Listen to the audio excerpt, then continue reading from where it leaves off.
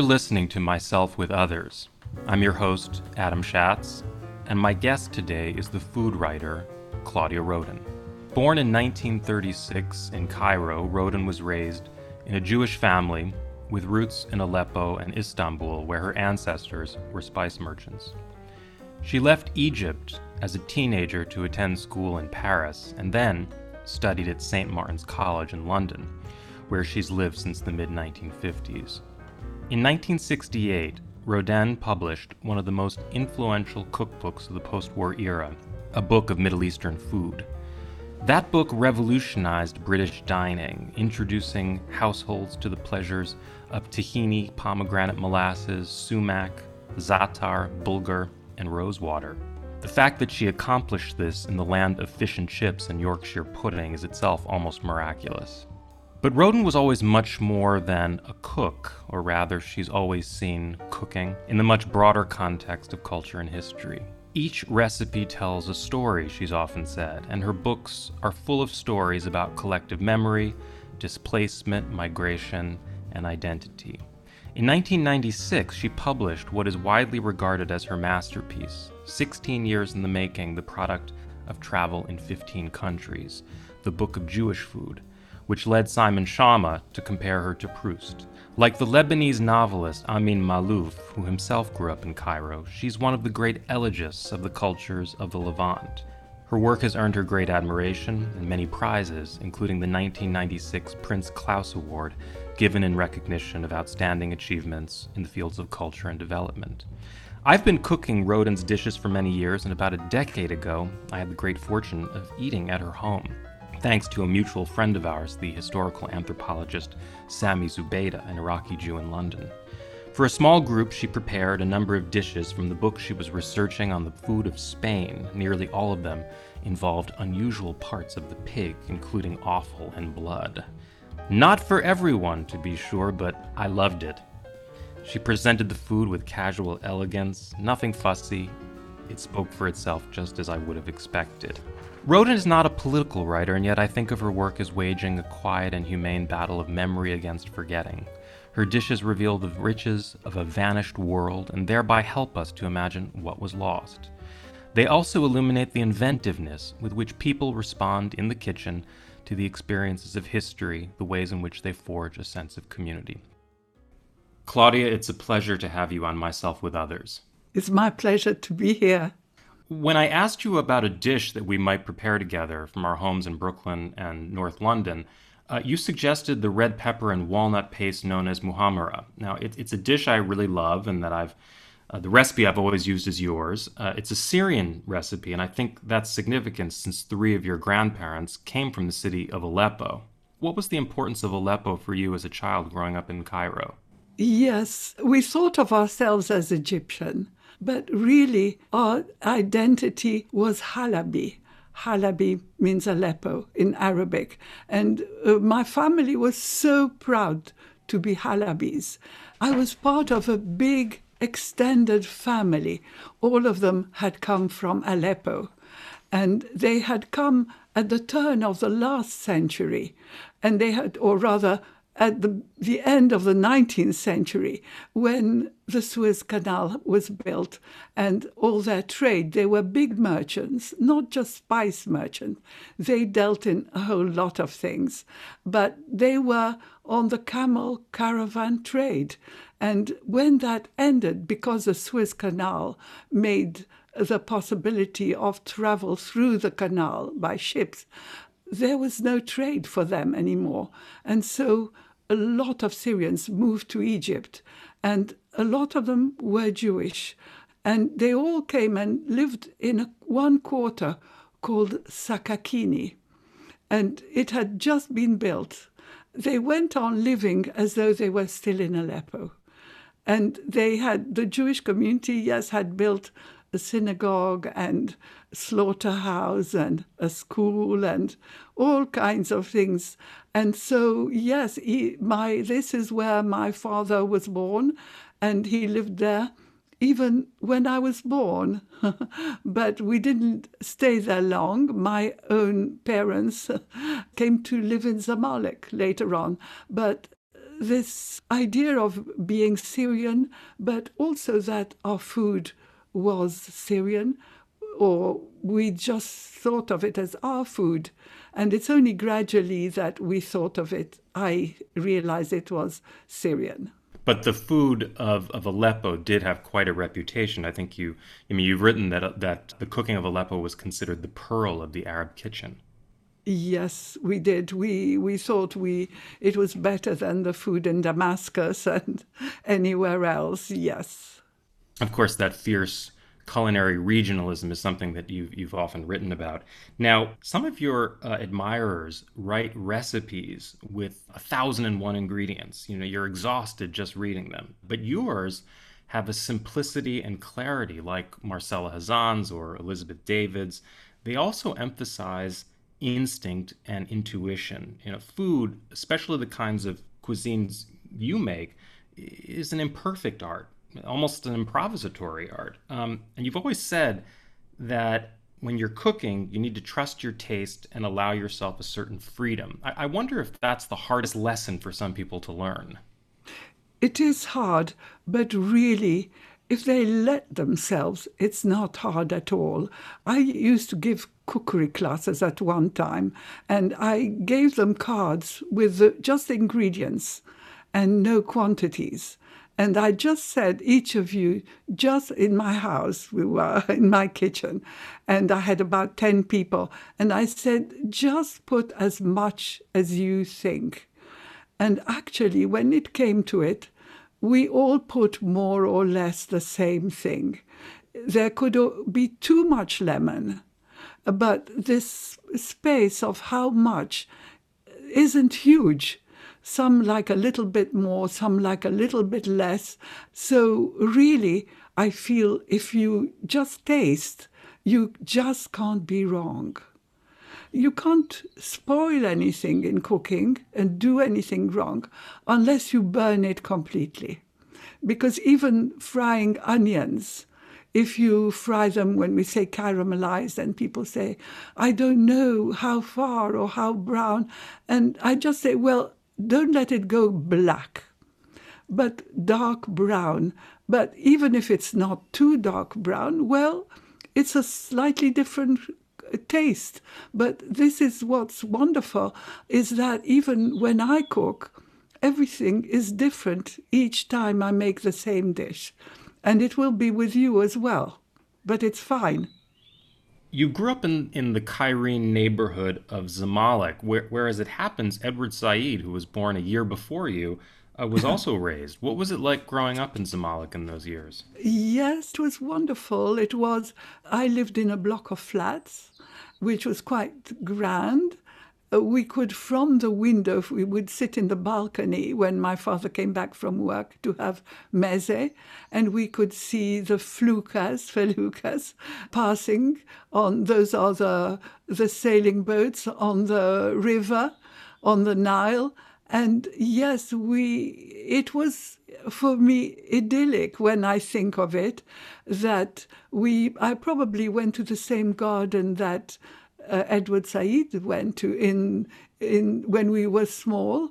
We would go every day. It was called the grotto, and it had a grotto with fish in tanks, and we would be there. But it had also a mountain, and we all thought the mountain was huge.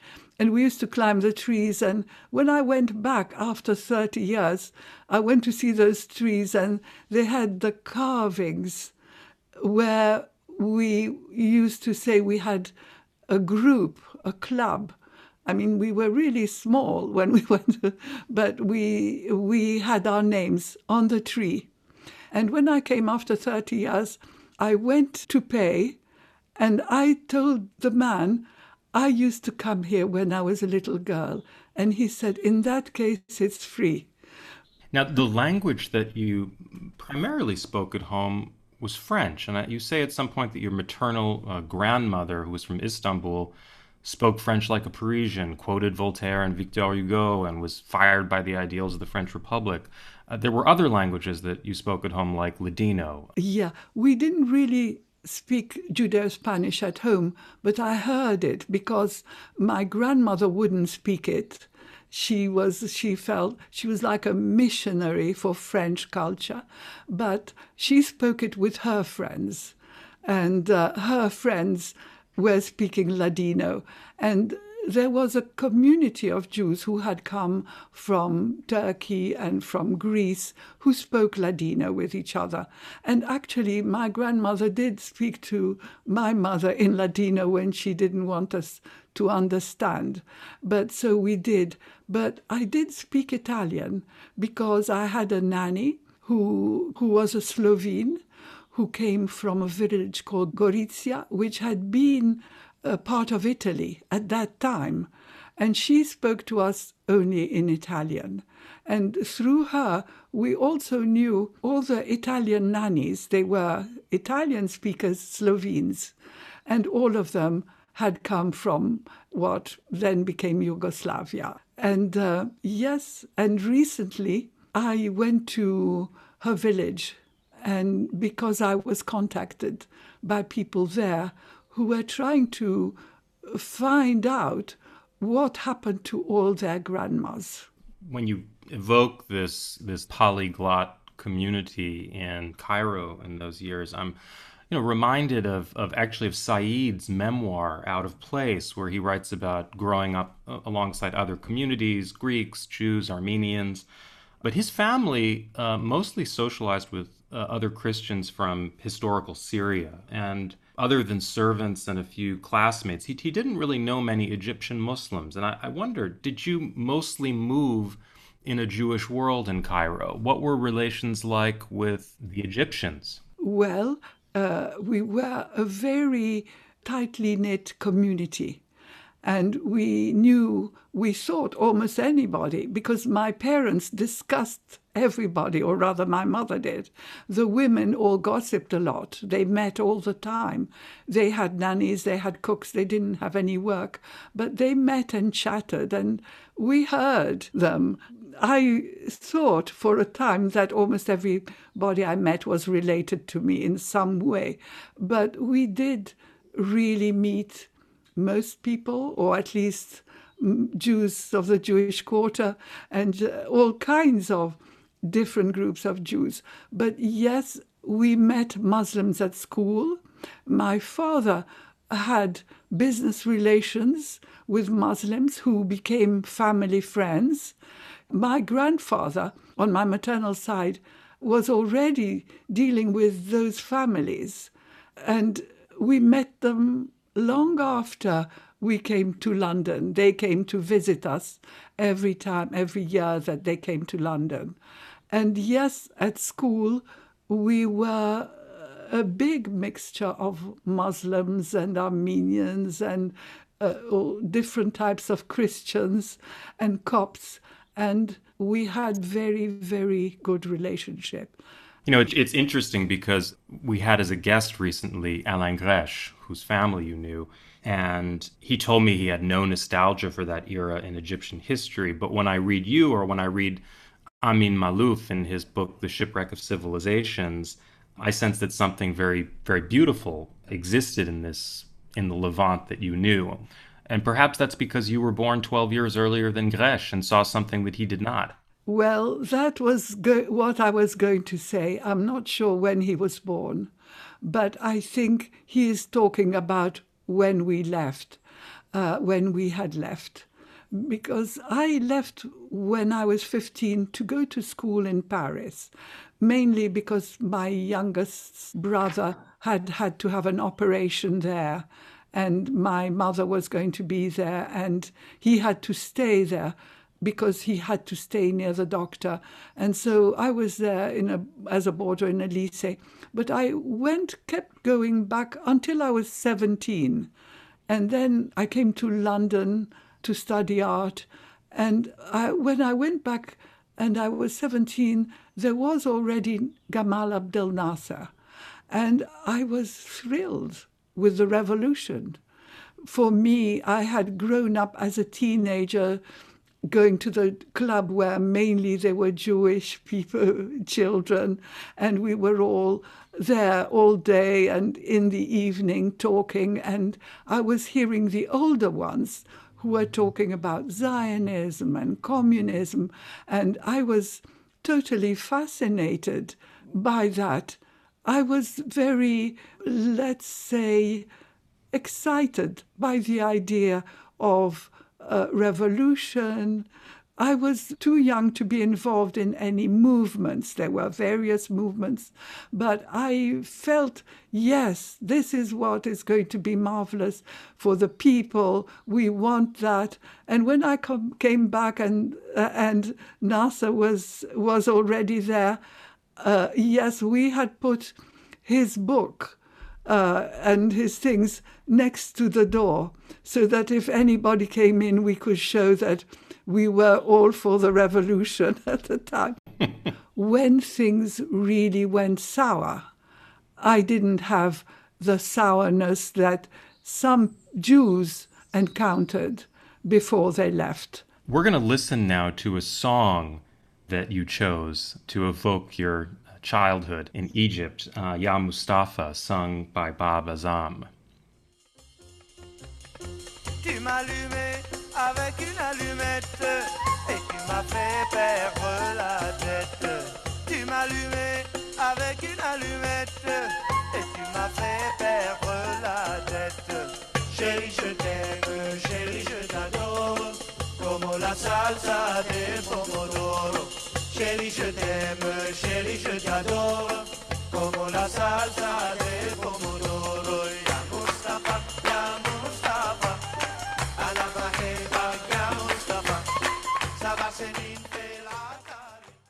Why did you choose this song, Claudia? Well, first of all, because I like to dance to it. No, the thing is, I dance in secret when nobody can see. But when I was a girl, my cousins, the girl cousins and myself, we used to lock ourselves up and put a disc of Arab dance music, and we were dancing like mad. And so I still feel, instead of doing exercise to keep fit, it's better to do belly dancing. No, it's any kind of dancing. But yes, but what I love particularly was the way we mixed languages. We would speak in French and then suddenly we'd say lots of words in Italian.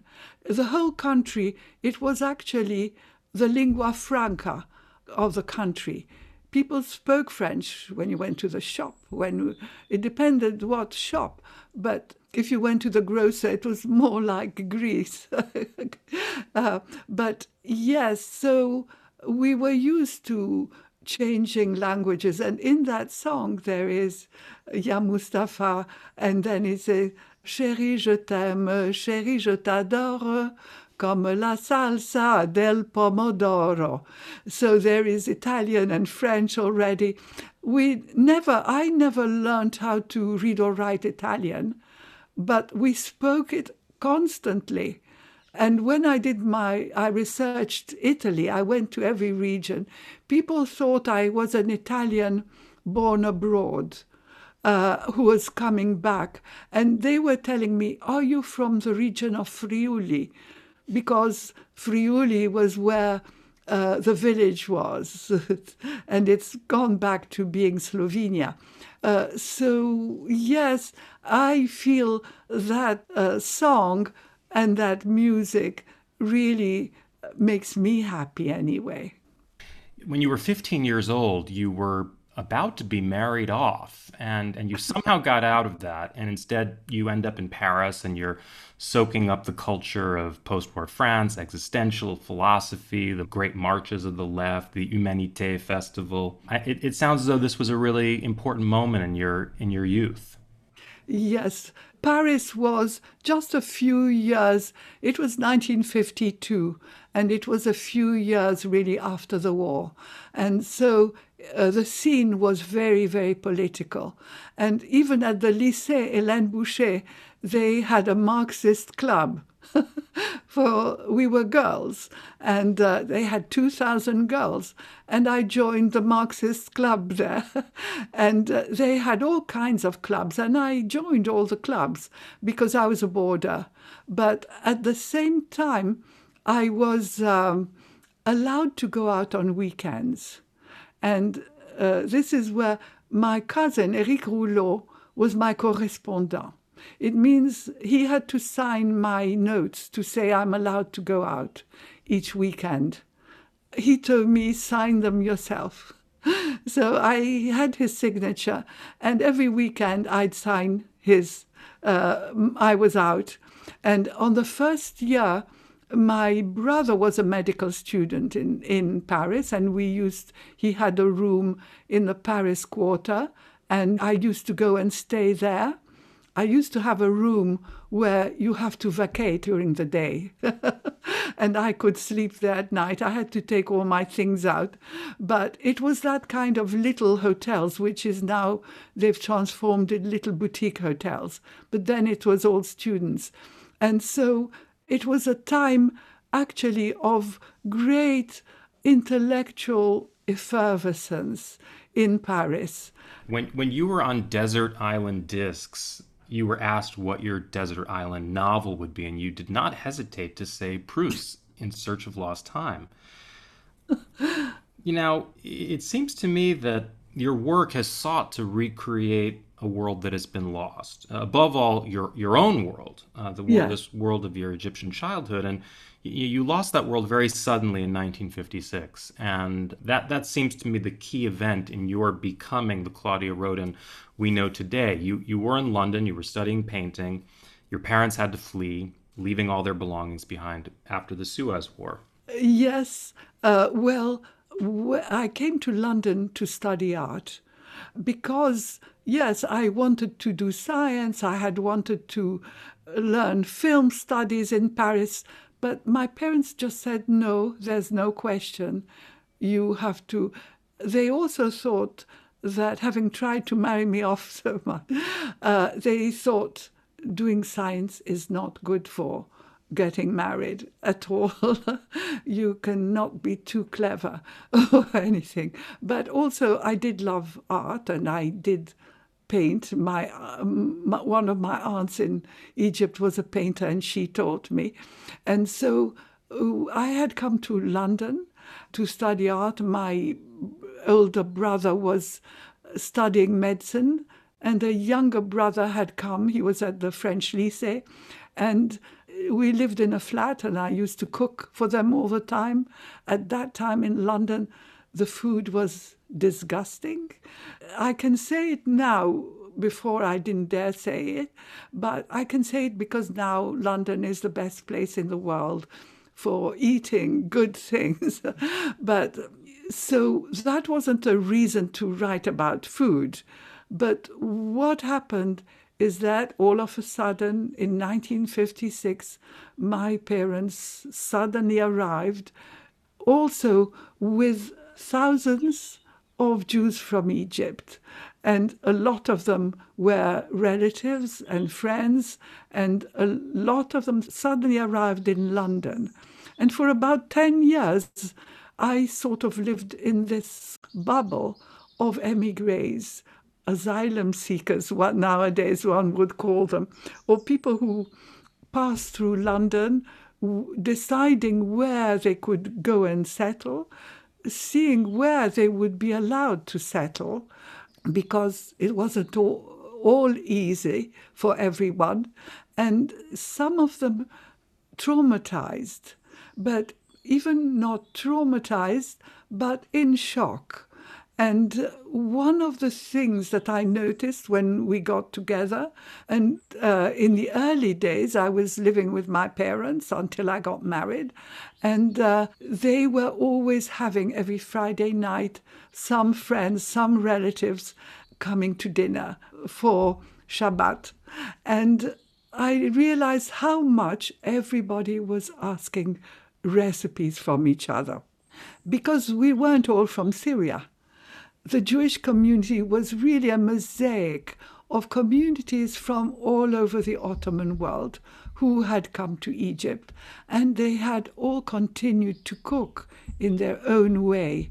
Nobody had cookbooks. There just didn't exist a single cookbook in Egypt, and people just cooked what their parents cooked.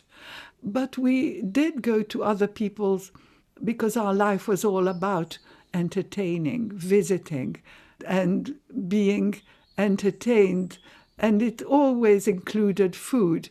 We thought, oh, I'll never eat that dish again. I'll never eat that again that we would eat at so-and-so's families. By the way, all these families who had come from Upper Egypt, from villages, had cooks, but they had taught them how to cook their cuisine. But there they were, helpless. Some of them, they had forgotten, or they weren't used to doing that food because their cooks had become so good at it. But they were desperate to remember, but also were saying, please give me your recipe for that. Please give me your recipe. It'll be something I'll remember you for, because I might never see you again. And for most of those people, we never, ever saw them again. And those recipes were something so precious, I felt.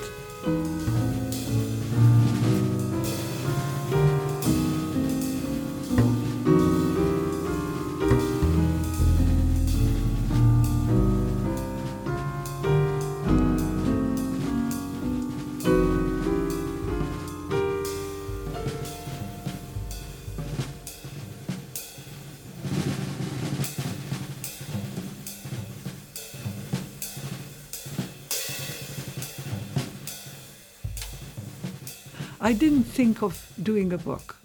For many years, I was just collecting recipes and writing to all the Jews who weren't in London, whom I heard knew how to do something. Somebody would say, this woman, she knows how to make butarga.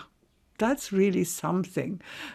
This woman knows how to make natif. This woman, it always was women, by the way. And then I would say, has anybody got her address? So I would write letters all over saying, I'm collecting recipes. Can you give me this recipe for that? Can you give me, I heard you knew how to make lahma be'ajin. And I got recipes back, all handwritten at those times.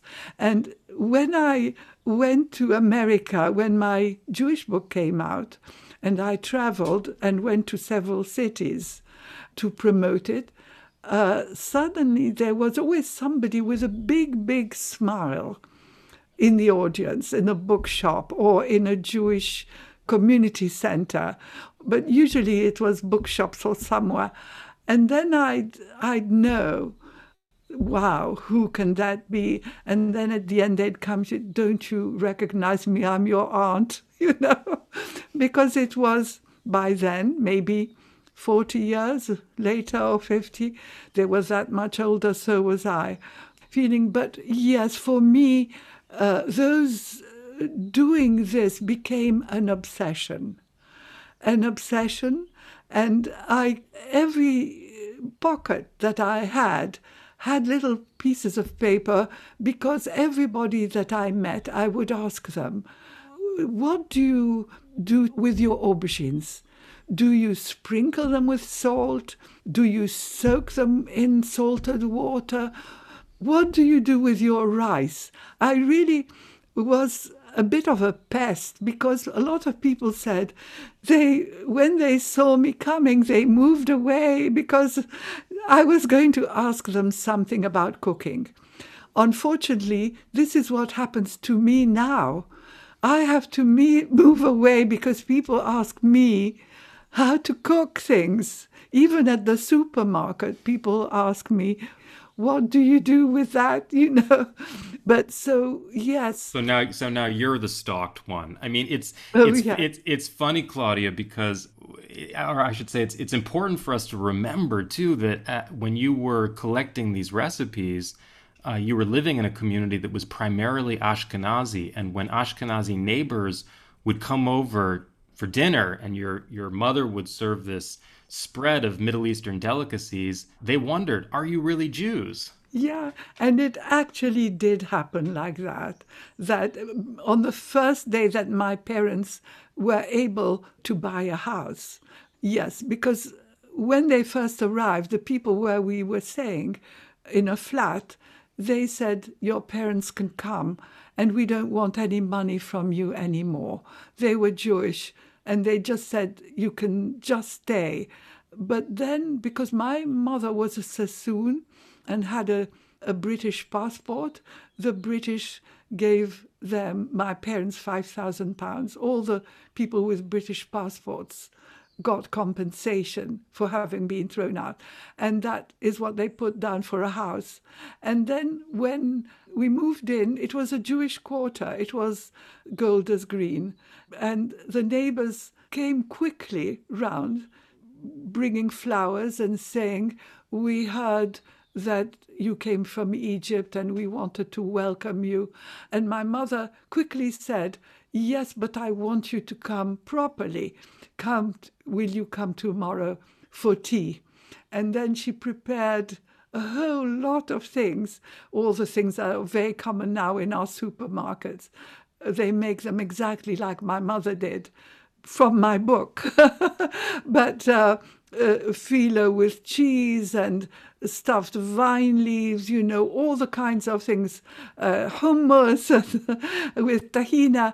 And they arrived and they were absolutely so surprised.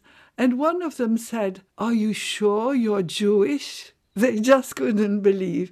But yes, it was quite strange because there was no knowledge of Jews from the Arab lands at the time. In 1968, you published your first book on the food of the Middle East, at a time when cookbooks weren't really taken seriously. In a recent TED Talk, you said food was a taboo subject like sex or money until a few years ago, and that apart from anthropologists like Claude Lévi-Strauss and Margaret Mead and Mary Douglas, food wasn't even considered a particularly important part of culture. It was considered women's business.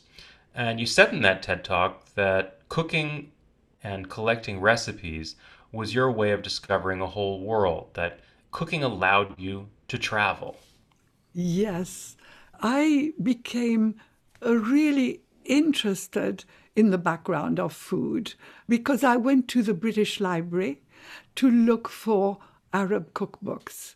We were cooking everything that my mother remembered from Syria. And when I went there, the librarian just said, come back tomorrow or in 2 days and I'll have a list for you.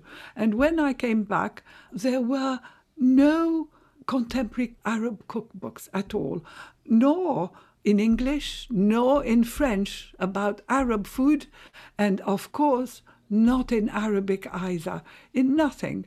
But what they did have, they had some medieval cookery manuals that they had there, the originals, but they also had accounts or essays about medieval Arab food. And one of them was from Professor A.J. Arbery, and it was a cookery manual that he had found in Baghdad, and he called it the Baghdad Cookery Book. And there was also an Andalusian cookbook in Arabic. And what fascinated me particularly was, it was actually, I think, his PhD of Maxime Rodinson. And he had been a soldier, in the French army in Lebanon, and he was trying to do his PhD when the war broke, when he was stranded there. The army was told to stay there because France was occupied. And so he was there for a few years, and he was desperate to do his PhD in sociology. He was an Arabic scholar. He went to an archive there. He found this cookery manual from the 13th century, and he did his whole PhD about what it said about the society during the time this manual was written. And so from there, he found out what the society was, what the trade was. Of course, it was somebody who was close to the court who had written, because it was like court cuisine. But so I just realized how food can tell you so much. And also, all the people that were giving me recipes, by then I wasn't just asking my family and the Jews who came out of Egypt. I started wanting to interview people that I met who were from Persia, from Iraq, who had nothing to do with Jews or Egypt, because I wanted to know, what do they do? How is it? I mean, not just my relatives. And out of huge interest and fascination, and I was realizing that everybody was saying, baklava is ours. It's Greek, it's Arab, it's Egyptian, it's Syrian, it's Persian. And it was the same with the stuffed vine leaves. So I realized that there was something also behind why the dishes were appearing, what happened to those dishes. And that became, for me... More than a passion, but almost a subject of a kind of scholarly research. Yes, I think because I wasn't allowed to go to university, I had a thirst for learning, understanding what was behind the thing that interested me most, which was these dishes that I loved to cook. But I felt to know more about a cuisine, what is behind it, makes the cuisine that much more delicious, much more interesting. It isn't just something, and now I feel even more so. And when I went on to research the whole Mediterranean, whether it was Italy or Spain or anywhere, I just feel finding out how this food emerged. In that case, it is in Italy, it is the village life, or rather the country life before industrialization. What was it like? Because all the dishes came that are now regional dishes, that are popular in the cities, that are still popular, all developed and were born in a life that doesn't exist anymore. But it is that life, to me, that I want to discover. And so this is why I went on being interested. But at one time, if I said I'm researching food now, they just thought, well, I'd better not stay long in case she starts telling me about what she's researching, you know. Because the subject of food might have bored someone at a dinner party, or because the fact that it was Middle Eastern food might have pushed against some of the political sensitivities of the time? Because I was researching the Middle East, people then despised the Middle East. And it was the tin pot dictator, was Nasser, and also it was the colonies that the English had been there, but they never had wanted to eat the local food. When I was at school in Egypt, I was at the English school, Cairo, and we only had English food cooked by Egyptian cooks. And when we went to people's homes, English people's homes, we met at school, yes, it was all English food. And when I had birthday parties, I told my mother, please just do jelly, scones, roly-poly. That is all, nothing else, because I was embarrassed. Claudia, it's amusing to think that you're speaking of the audience whose children and grandchildren you'd be addressing in the future. yes, this was the England that I was trying to tell them about a food that they despised long ago. And I think because when I was writing, finally I decided, yes, to make it into a book, I was also adding all kinds of poems, jokes, stories of Goa. I want them to know it's not a rubbish culture. It's a great culture. I wanted them to love the cuisine by knowing that there was some good things there as well. And your book of Middle Eastern food appeared a year after the '67 war, which inaugurated a very painful history whose effects are still very present, still very violent and traumatic. So did you see the book as having a certain political resonance? It sounds as though you did. Well, at that time, my parents, everywhere they went, like everybody else who came from Egypt, when we were asked where we're from, not me particularly, but they would say from France. We are French. And when they say from where? From Paris. Because to say that we were from Egypt would sort of dampen things a lot. But yes, I did keep on feeling Syrian cuisine is great. Turkish cuisine is great. Moroccan cuisine is great. I did feel the greatness of it. But when my book came out, they only sold 3,000 copies because the publishers stopped publishing cookbooks, just did school books afterwards. But then Jill Norman at Penguin Books decided to do it as a paperback. And then it became very popular with young people. Because young people, they had traveled cheaply in all these countries that I was talking about. And they wanted to know about chickpeas, about all the things that, the lentils and the rice and all the things that they had encountered. And they could cook where they were at university or somewhere because it was cheap. And so, yes, it sort of gradually took off. And I gradually realized that chefs were using my book. And they were telling me, quite a lot of chefs who were doing Mediterranean, because I went on to do a Mediterranean book. And gradually I could see recipes from my book going into magazines and going into other people's books, often acknowledged, but not always. And then it's only recently, when Yotam Ottolenghi came on the scene, that cuisine became the trendy cuisine, not only here, but really all over the world.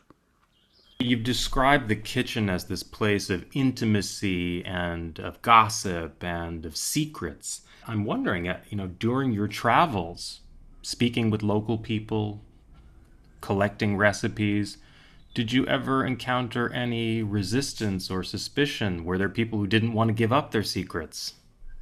No, it was just my way in. It opened doors everywhere.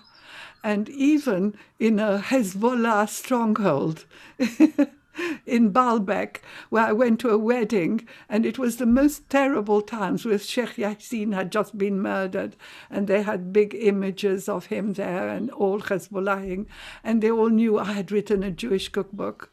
And but then I got the most attention and welcome.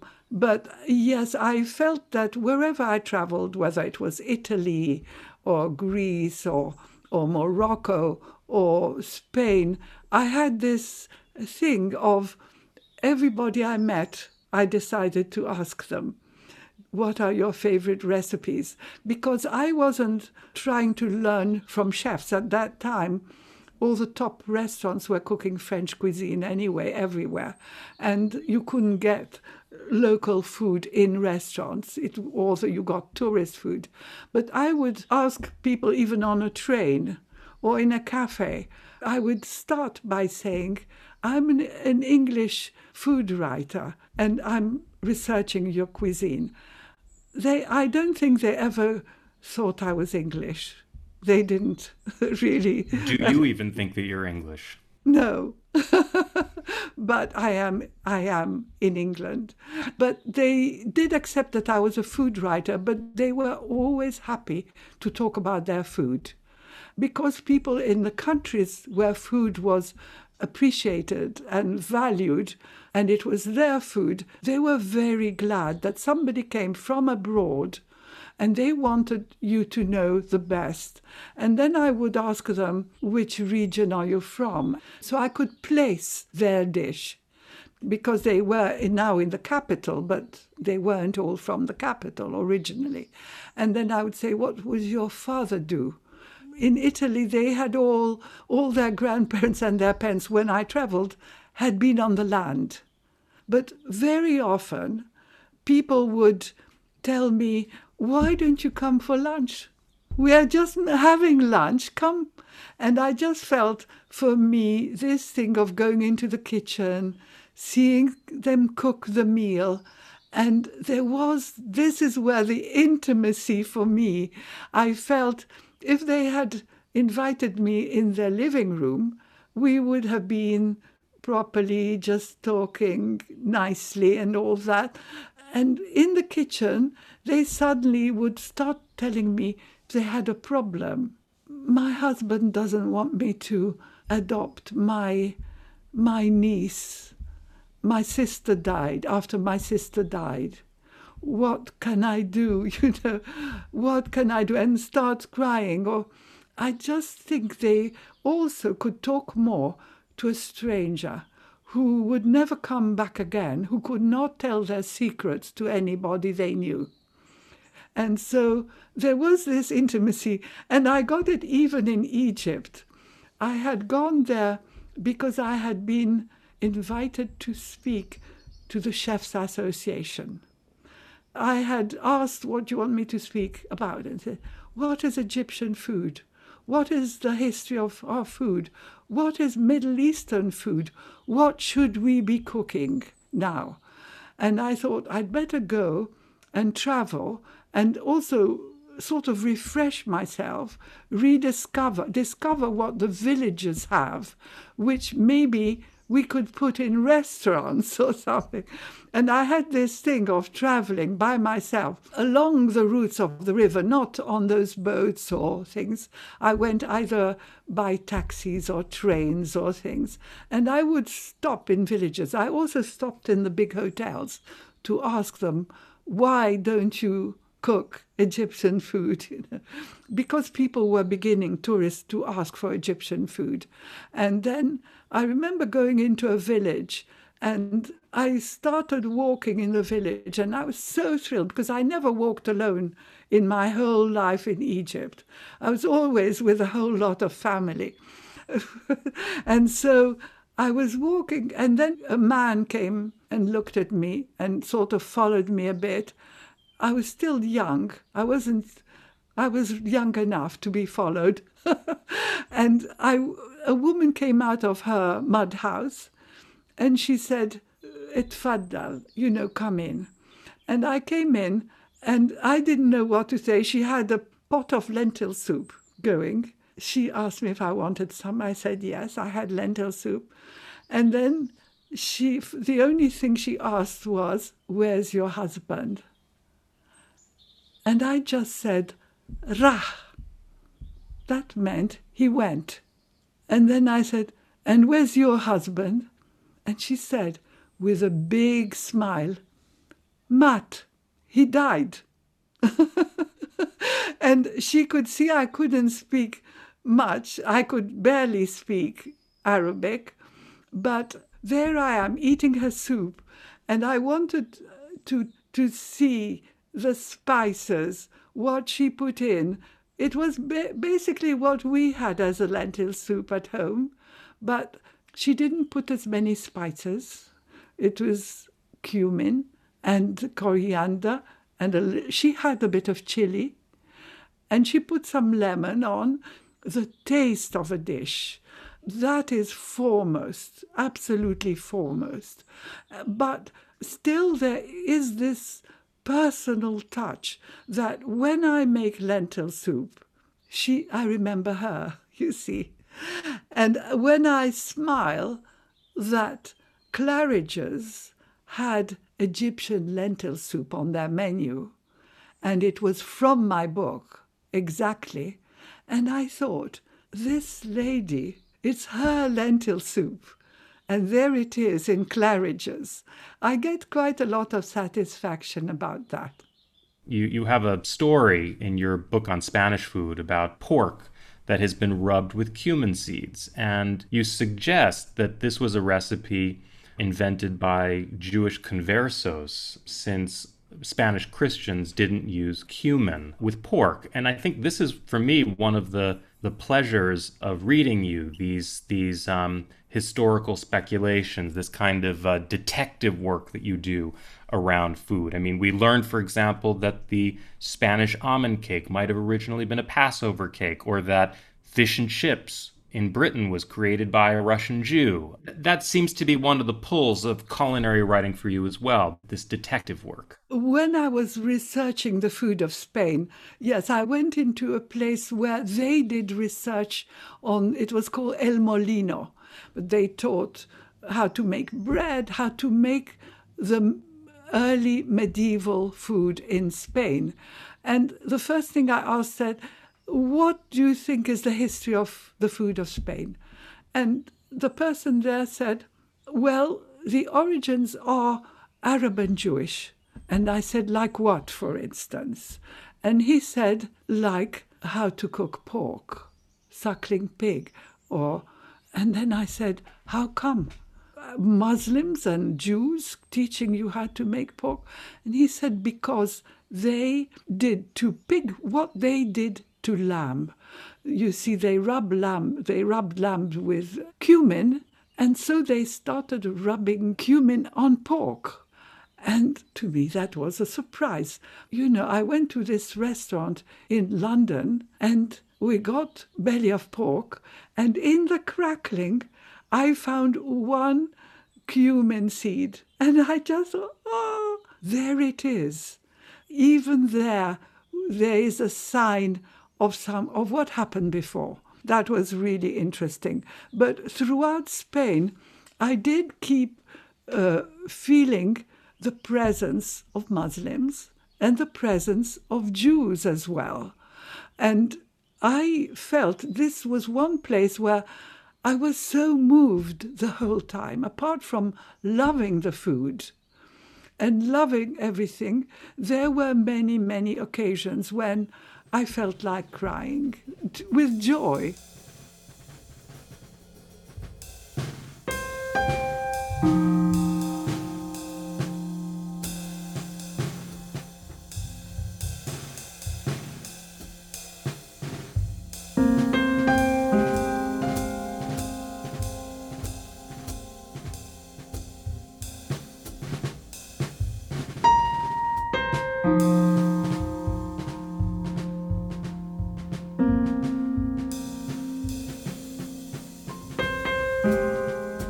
But when I was in Catalonia, somewhere I ate a quince that was stuffed with minced lamb and fried onions, and it had pine nuts.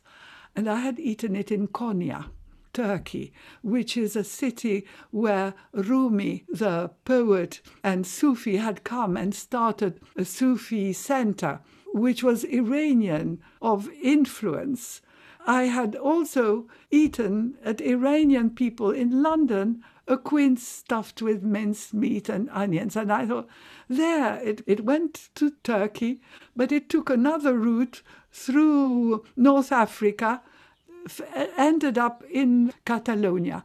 Muslims weren't in Catalonia very long, but after the Moors were thrown out, the Moors or the Muslims who stayed on as Moriscos, who were allowed to convert, they had at one stage been forced to move to different parts of Spain, and a lot of them had gone to Catalonia to work the land because the Spaniards did not work the land. They reared beef, and they reared animals because they could move with them in the early days when they reconquered their land gradually. So it was probably through the Moriscos, who were in Catalonia, that quince stuffed with meat. And now, I must say, I've just opened a new book that somebody has written. I won't say who. I know it's not part of their cuisine, because it's not, but they've got that quince stuffed with meat because it got it from Yotam, and Yotam got it from me. It's a wonderful story about this quince, and I have to say it reminds me in some ways of a great essay that Edward Said wrote about traveling theory. This is traveling food, and in a sense it's in the nature of food to travel, and in the course of traveling to be adapted and transformed and to acquire new textures and flavors when made by other people. But that, in a way, also underscores a tension in our relationship to food, which is that, on the one hand, food inspires these intense feelings of possession and ownership, right? This is our dish. We're the ones who know how to make it best. And on the other hand, it really is in the nature of food, as you just said, to move around a lot and to change. And so I'm wondering, how does that make you feel about the whole question of culinary appropriation these days and these battles when it comes to Middle Eastern cuisine? For example, hummus it's a Levantine dish. It's a Lebanese Palestinian dish. Israelis now claim it as their own. How do you view these battles? Yeah, well, the hummus wars, yes, for me it's a joke. And every year for a long time there was in Covent Garden, each time it was either the Lebanese or the Israelis making the biggest plate of hummus ever. I took it as a joke, but yes, it's not a joke for Palestinians. And they feel they have been robbed of their culture as well as their land. But of course, there are a lot of Arab Jews now, and they had hummus, we had hummus, and yes, so they are not correct. They are not really right to be so upset.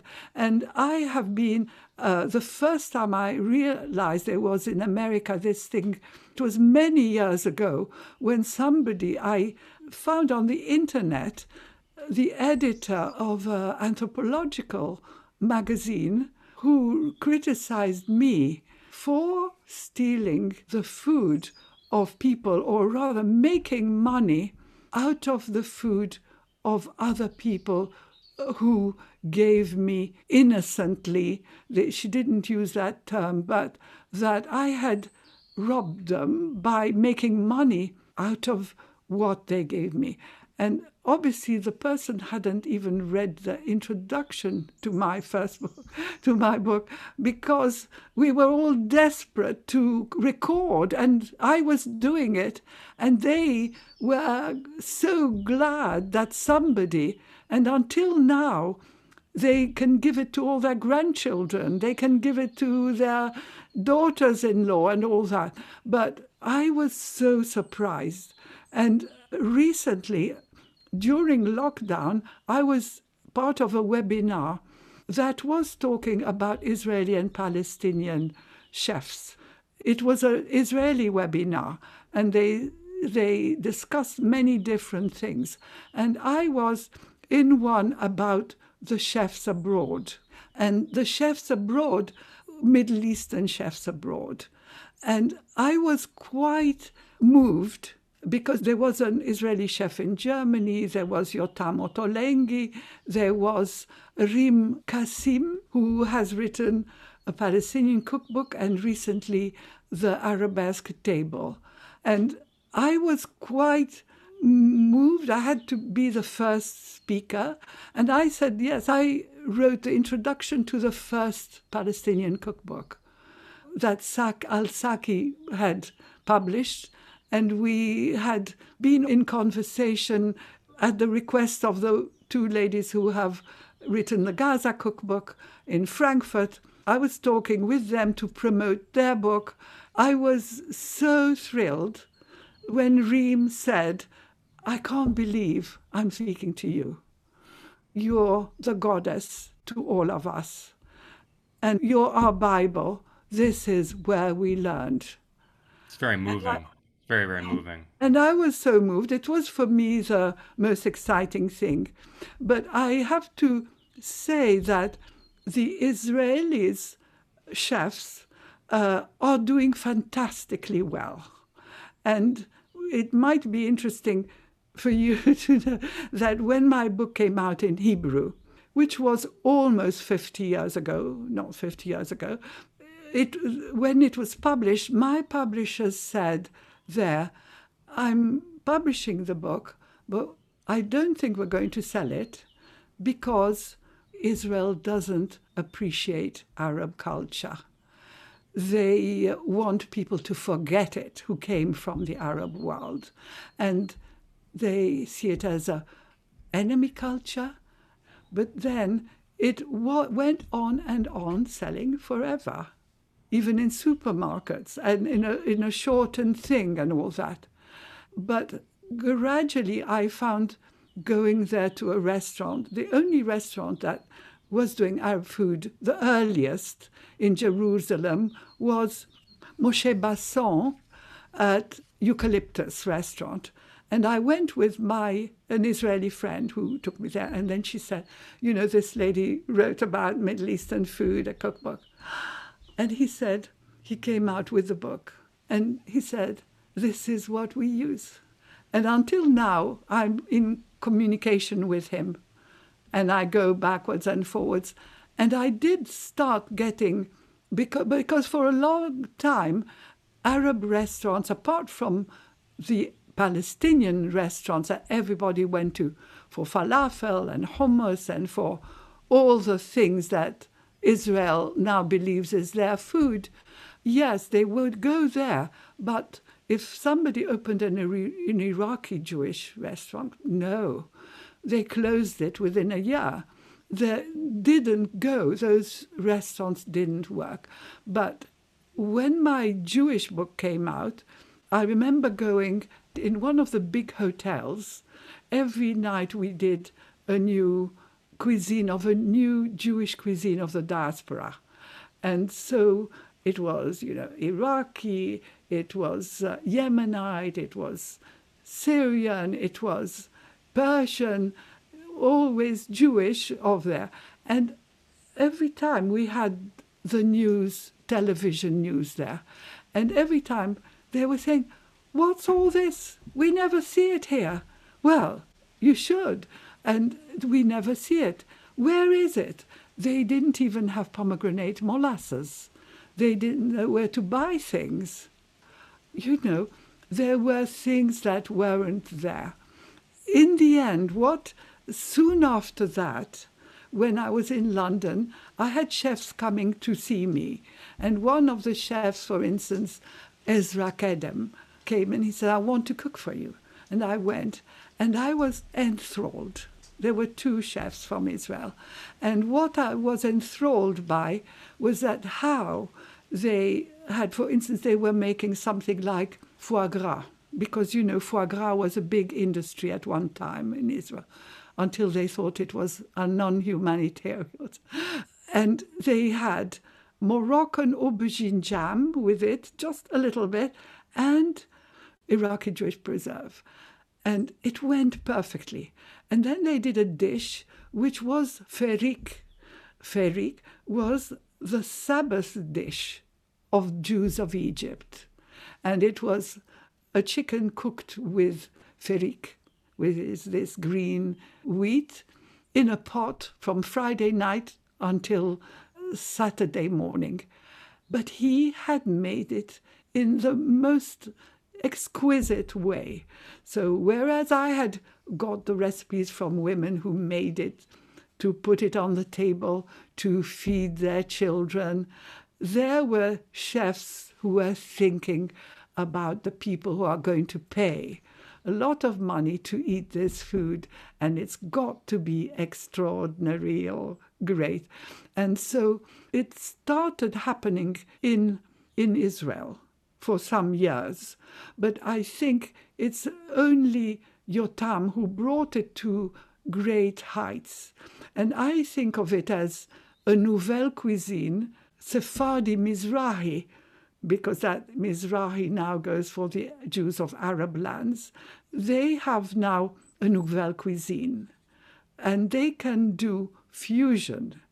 They can do a dish from Syria and just put sug, which is a Yemenite relish. They can put something from India, even, from Indian Jews, because it's in a book of Jewish food, They're allowed to use these things and all that. But the way they do it is a way that I could call, I think, with Yotam haute cuisine in some cases. Well, I think that your book has provided them not only with an incredibly rich intellectual and culinary resource, but with a kind of permission, a permission to draw upon this heritage and to create new combinations. Yes. Rachel Cook in The Guardian described your work as an ode to homesickness. And I'm not sure I agree, because I think that the tone of your work is not really homesick or sorrowful. It's more celebratory. But her remark led me to wonder, where do you consider home to be? I mean, is home wherever you're cooking, in the way that writing might be home for an exiled writer, the book, not the country of residence? Yes, perhaps I have to say that Rachel Cook was probably looking into my first book, because in the introduction I wrote, "My compilation of recipes is the joint creation of numerous Middle Easterners who, like me, are in exile, either forced and permanent or voluntary and temporary. It is the fruit of nostalgic longing for and delighted savoring of food was the constant joy of life in a world so different." Yes, and then I described the full medames that I ate on Sunday. And so I think that is what. But really, it is true that it is emigres who write cookbooks nowadays. They don't write it when they're in their own country and their mother makes it and everybody makes it. They don't. They write it when they're somewhere else.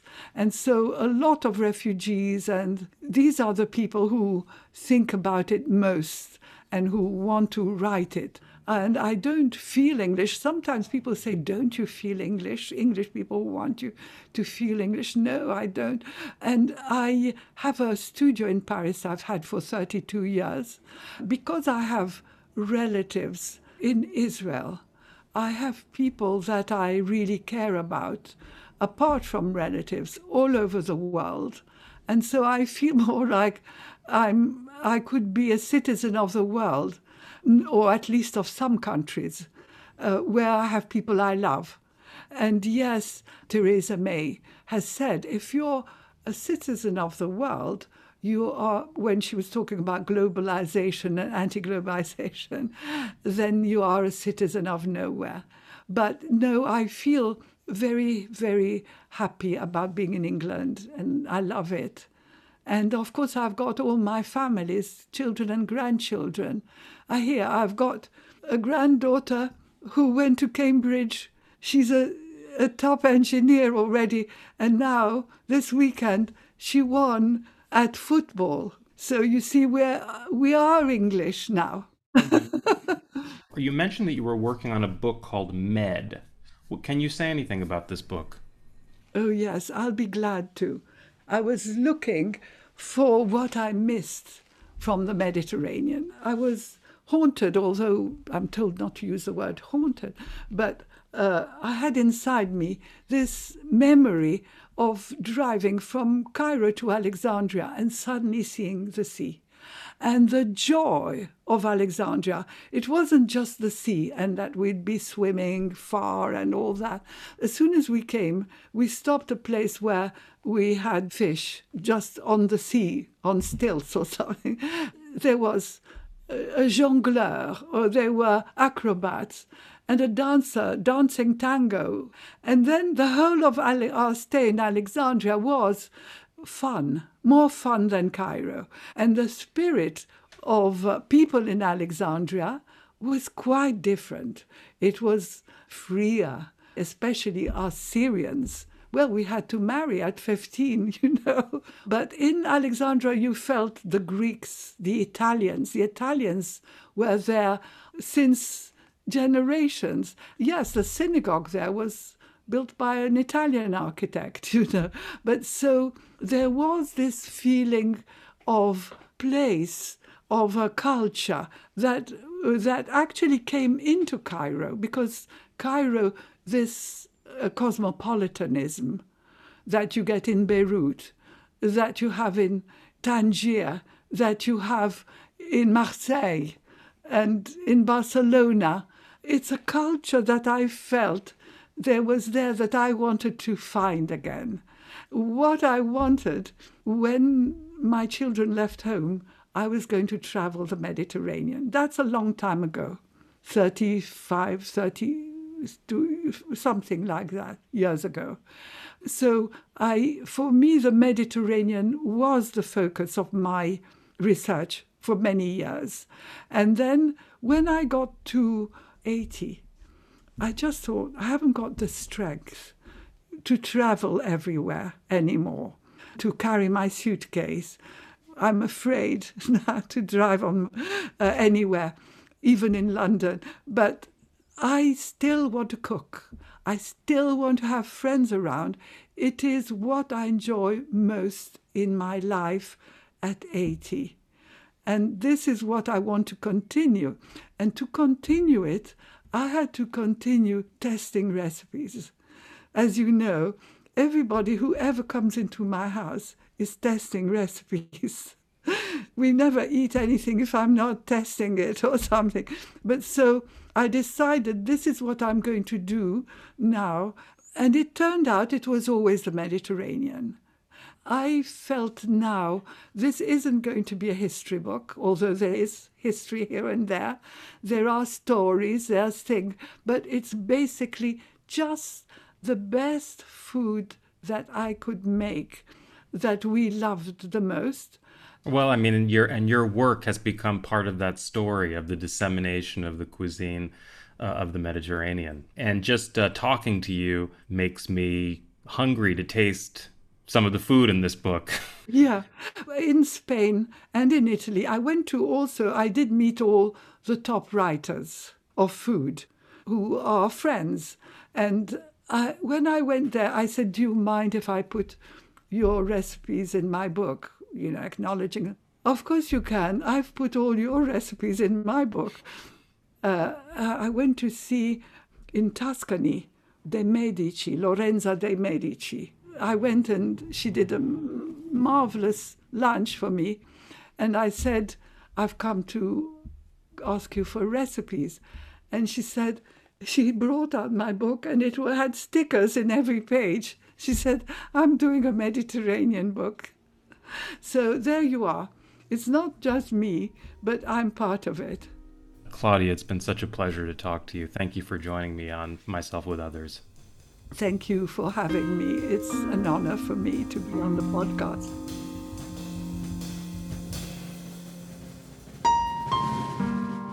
You've been listening to Claudia Roden on Myself with Others, a podcast by Adam Schatz. Myself with Others is produced by Richard Sears. Thank you to Anthony Wilkes for technical assistance. The music on Myself with Others was composed and performed by Richard Sears. Thank you for listening, and please subscribe.